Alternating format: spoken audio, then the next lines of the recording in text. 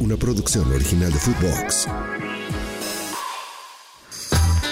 El Viajero Deportivo.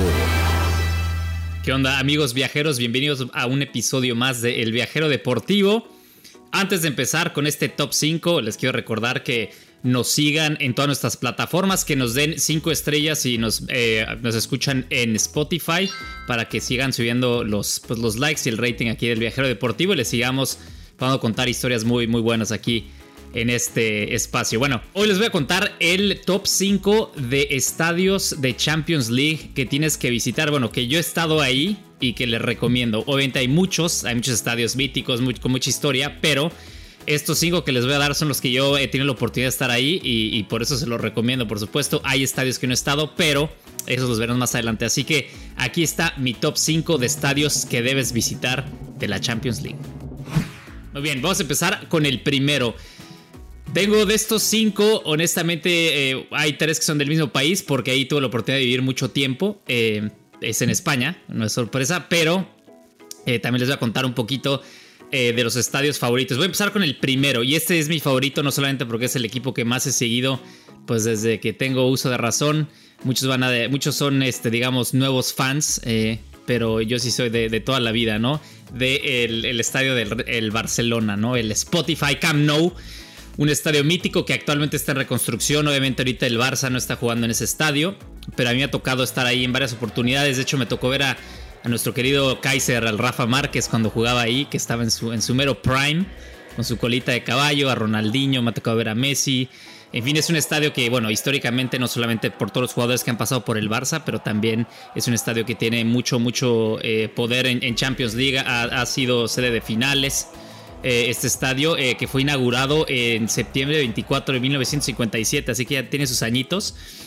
Una capacidad que, bueno, siempre ha sido el estadio más grande de Europa, ¿no? Desde que se abrió ahorita, creo que antes de que lo cerraran eran 99,000 espectadores y ahora con la renovación se espera que va a subir a 105,000, o sea, va a seguir siendo el estadio más grande en capacidad de toda Europa y sobre todo con esta renovación va a quedar increíble. No sé si han visto, vamos a poner rendering si se puede acá en producción, pero el caso es que este estadio está increíble porque ahora con esta nueva renovación no solamente aumenta en capacidad, aumenta mucho en tecnología. Obviamente este estadio a mí me tocó conocerlo hace un par de años y sí ya no se estaba cayendo a pedazos, pero sí está muy viejo y mucha gente se quejaba, había mucho polvo, muchas cacas de palomas, en fin, es un estadio que ya necesita la remodelación y ahora le están metiendo billete, a pesar de que el Barça está en deuda, pero bueno, 1.500 millones de euros se espera esta renovación.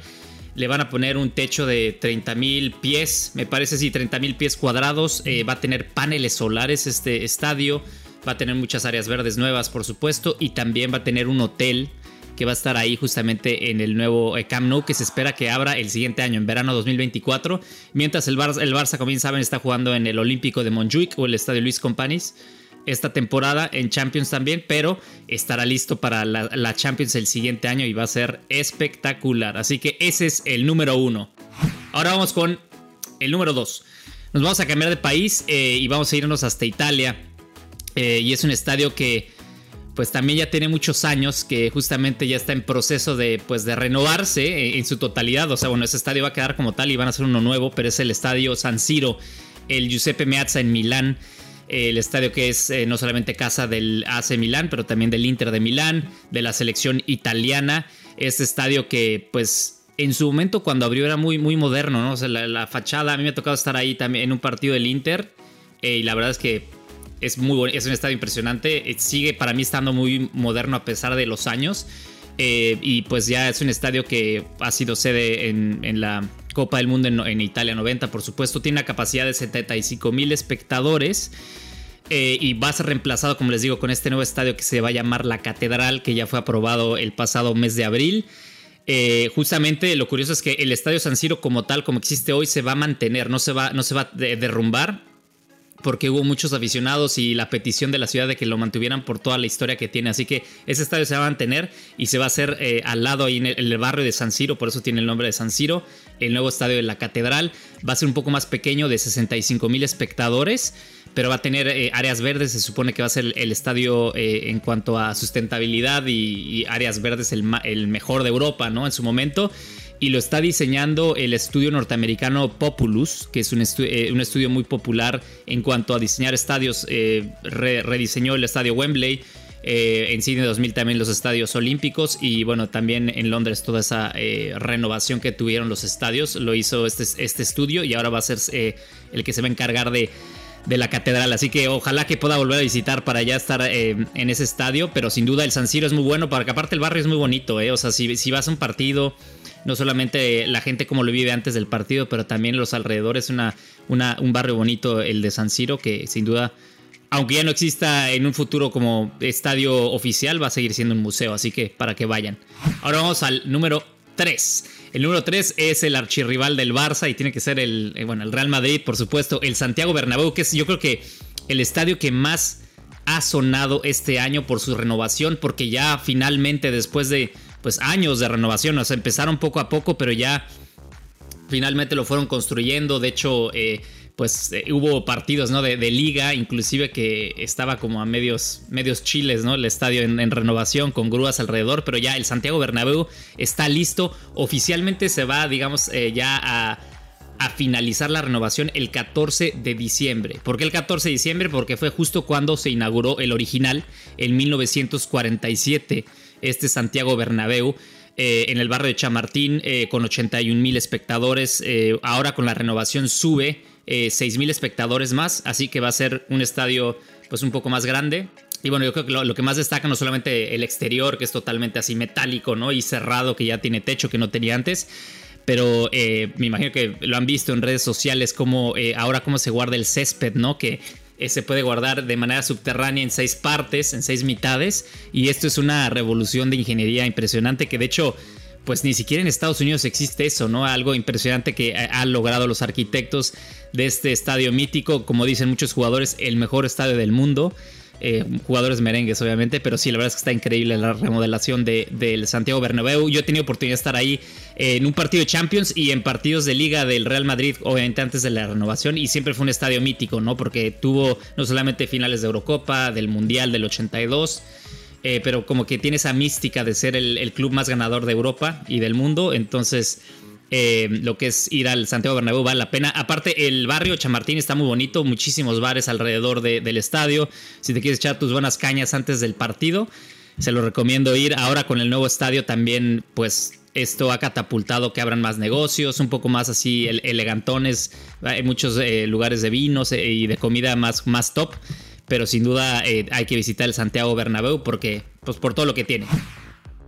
Ahora vamos con el número 4. Y vamos a estar también en España. Me tocó visitar el rival de la ciudad, ¿no? Del derbi madrileño, y es el estadio Civitas Metropolitano del Atlético de Madrid. Solamente he estado una vez, no estuve en partido de Champions. Yo sí conocí el Felipe Calderón, que era el estadio, pues el mítico, el clásico de los colchoneros, pero se mudaron a este Civitas Metropolitano, que es un estadio mucho más moderno, que el Atlético de Madrid empezó a jugar en la temporada 2017-2018, pero el estadio se hizo años antes. De hecho, se hizo, si no mal recuerdo, en 1994, pero no fue aprobado hasta después, y ya justamente Enrique Cerezo arregló para que se fuera el estadio oficial del Atlético de Madrid, porque el Felipe Calderón estaba en medio de la ciudad y ya no tenía cómo renovarse. Un estadio muy viejo que sin duda tenía mucha historia, pero ahora este es un estadio espectacular, el Civitas Metropolitano, que que es sede de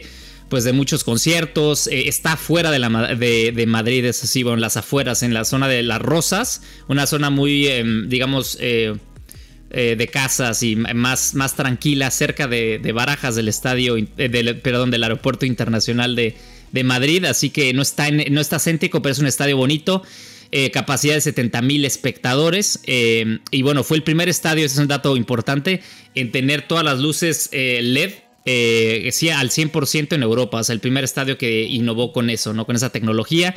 Y pues es un estadio bonito que vale la pena visitar, pero sí no hay mucho alrededor. La neta es que hay pocas cosas que hacer, así que si van al estadio, mejor después se van al centro y ahí agarran la jarra. Y el número 5. Este es el estadio para mí el con más historia, ¿no? Es el Wembley Stadium, el estadio Wembley. El original estadio Wembley pues lleva, bueno, justamente se cumplen 100 años este año. Se inauguró el 28 de abril de 1923. El renovado se abrió hace 16 años, que fue en el 2007, que fue el que yo lo conocí durante la Eurocopa en las semifinales y en las finales, y también ha sido sede de finales de Champions League en 7 ocasiones. Las últimas veces fue en el 2011 y 2013. Va a ser la final de 2024 de la Champions League, así que ese estadio Wembley siempre ahí tiene pues esos grandes eventos. También fue sede de los Juegos Olímpicos en 2012. Y pues también fue renovado por el mismo estudio norteamericano Populous, el que va a ser la catedral. Pero bueno, de Wembley la verdad es que no está cerca también del centro de Londres. Está como a media hora si te vas en tren. Llegas bastante bien, es muy fácil llegar al estadio. Y tiene una explanada muy muy grande. De hecho, cuando yo estuve ahí durante la Euro, me tocó ver ese Inglaterra-Dinamarca en la semifinal. Y bueno, los hooligans, hooligans, una locura. La verdad es que destruyeron medio, está lleno de bares, de hoteles, así, entrando al estadio. Es una explanada muy larga. Yo diría casi, no sé, casi un kilómetro puede ser desde que te bajas del tren y vas caminando. Y está lleno de restaurantes, de bares, de hoteles. Pero los hooligans hicieron un destrozo ahí. Me tocó, de hecho, por poco me descalabran. Casi me tiran una lata en la jeta, pero me salvé. Me rozó aquí en la oreja, pero sin duda el Wembley es uno de esos estadios que tienes que ir una vez en tu vida, porque es un estadio que, pues donde se originó el fútbol, ¿no? Entonces ese estadio vale la pena también. Ahora con la renovación quedó increíble, hacen miles de conciertos, hacen partidos de la NFL también, ¿no? Cuando van ahí a Londres. Así que Wembley se los recomiendo como número 5. Y voy a dar un pilón a este top, que no lo conozco, este estadio, pero es la primera vez que se está jugando partidos de Champions esta temporada, y es el equipo de Unión Berlín, este equipo chiquito que quedó cuarto en la Bundesliga la temporada pasada y que por primera vez llegó a la Champions. Un estadio chiquitito de 22,000 espectadores, se llama Stadion an der Alten Forsterei. Bueno, así más o menos, mi alemán es medio malo, pero ese estadio tiene, data desde 1920, es un estadio muy viejo, o sea, tiene más de 100 años. Estadio chiquito y sin duda compacto, y que la gente lo va a disfrutar mucho, y sobre todo los fanáticos de Berlín van a estar ahí al pendiente durante la Champions. Ojalá que la siguiente vez que regrese a Berlín pues pueda ir a ese estadio, porque la neta sí se ve bonito, y aparte pues va a tener esa, pues ya de llegar a su primer Champions por fin esta temporada. Así que aquí estuvo mi top 5, muchachos. A ver qué les parece. Ahí comenten en Spotify y en todas las plataformas. Dejen sus comentarios qué estadios ustedes han visitado o cuáles les gustaría que habláramos también aquí en El Viajero. Y sin duda, para yo ir haciendo mi lista, y la siguiente vez que me toque tenga la oportunidad de viaje, visitemos esos estadios. Así que nos vemos en la próxima. Esto fue El Viajero Deportivo. Recuerden, denos 5 estrellas y síganos en nuestras plataformas, y nos vemos en el siguiente viaje. El Viajero Deportivo, una producción original de Footbox.